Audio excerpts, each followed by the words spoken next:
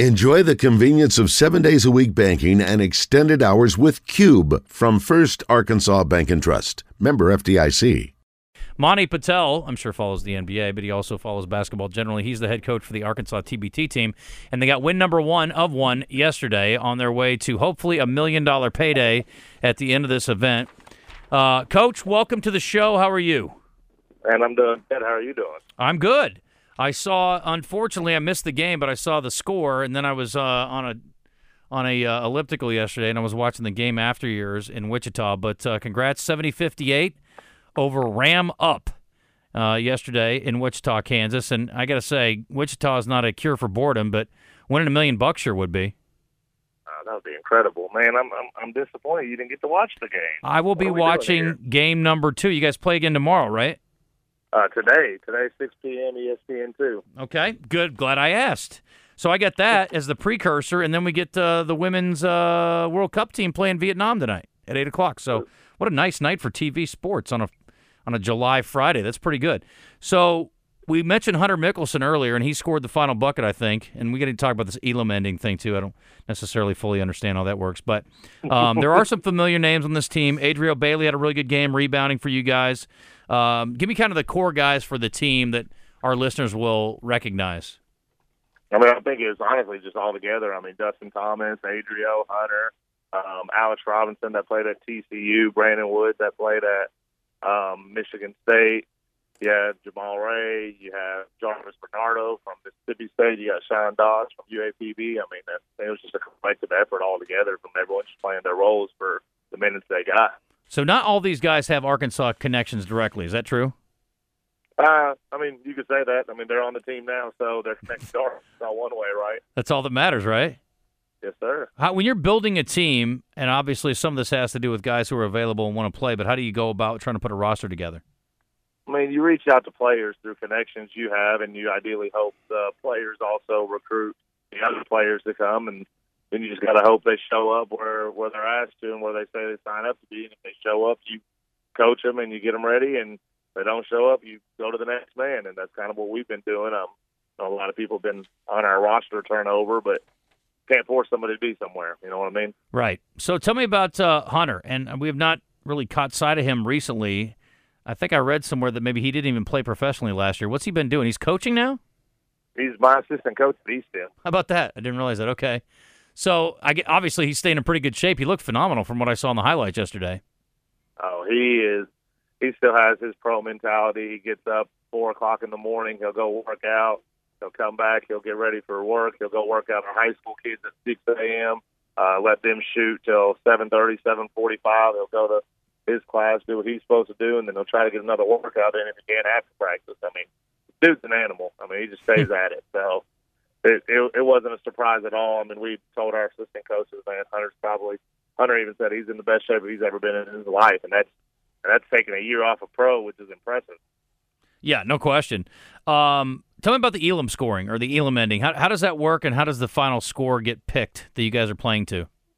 When the clock shuts off in the fourth quarter, when there's 4 minutes left, the clock's turned off, and then whoever the winning team is at that moment, you add 8 to their score, and that's the target score for both teams. So yesterday, I want to say we went into Elam ending up 11, and so the other team had to score 19, and we had to score 8 to win the game. Gotcha.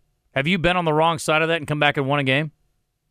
Yeah, I mean, honestly, last year we got down 1, and the team that we played out of St. Louis, they had a shot that they could take for the win that they missed, and we ended up getting the rebound and the layup to win that, or the 3, to win that game. And then the next game we got an offensive rebound after we had been down to come back and win that. And then next game after that we ended up losing by, I want to say 6 in the Sweet 16 round. Okay.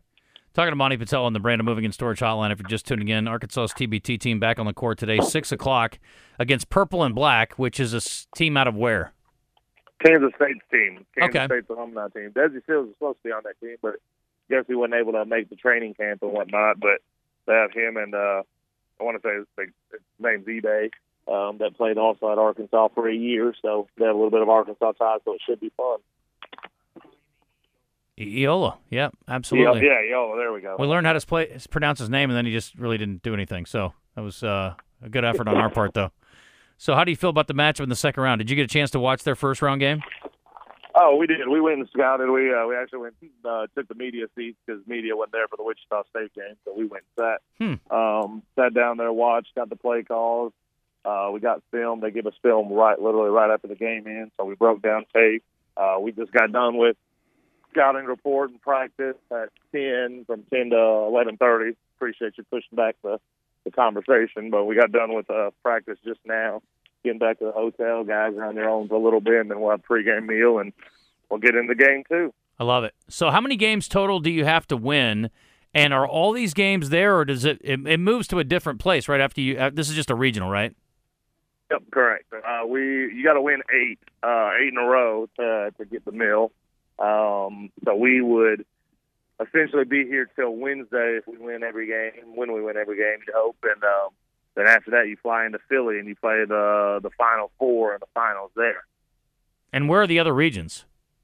Let's see, they got Lubbock, Wheeling, where West Virginia is, Abbott Xavier, and Wichita. They actually did super regions, so there's two, and then I want to say Dayton was the other region. Okay. Well, you didn't get the worst draw probably then. That's good. I mean, honestly, it's a good region, but I mean, I keep saying this over and over. If we can get Arkansas people truly behind this and like enjoying it, kind of like Wichita has, where they can now host two regions and it fills up pretty good. Yeah. I tell the Wichita people here, like we get it in Arkansas and you get to put the right product out on the floor, it'll sell out, especially with tickets being $40, $50 to get in at most, like for really, really good seats. I mean, the Wichita State last night, they had 4,500, 4,700 people in their gym watching their team play. And, I mean, the whole city's gotten behind it. Every time we go to a hotel, y'all are here for TBT. And that's something, we're hoping to bring to a Little Rock or a Fayetteville if the right people get behind it and say, you know what, we want to host. And there's a possibility on this as well. That'd be great. That would make things a lot easier on you guys for sure. Absolutely. Well, way less travel, I know that. I bet if you win the whole thing, there'll be a lot more interest next year, and getting it done would probably be a little easier to pull off. No doubt about that. No pressure. Looks like you got the hard part. You guys go win it, and we'll take care of the rest. It's the big thing is if you're hosting it, you get a part of the ticket shares of the team, so we can hopefully pay guys for their services. Right now, we're just relying on donations and sponsors to just be able to break even amongst hotels and meals and gas to get down here. But, if you actually host, and I know how Arkansas fans turn out just because I am one, and you'll get a big cut of the ticket sales to where we can pay out some guys for, taking their time to come play, staying in shape, and being professionals. Because, at the end of the day, you're paying for service. Absolutely. No doubt. Well, listen, good luck tonight, and good luck the rest of the way, and hopefully we don't see you guys back here in the state for a while. So we will talk soon either way. Nope, sounds good. Appreciate your time. All right, very good. That's Monty Patel with Arkansas's TBT team again tonight at ESPN2. 6 o'clock against the former collection of Kansas State Wildcats.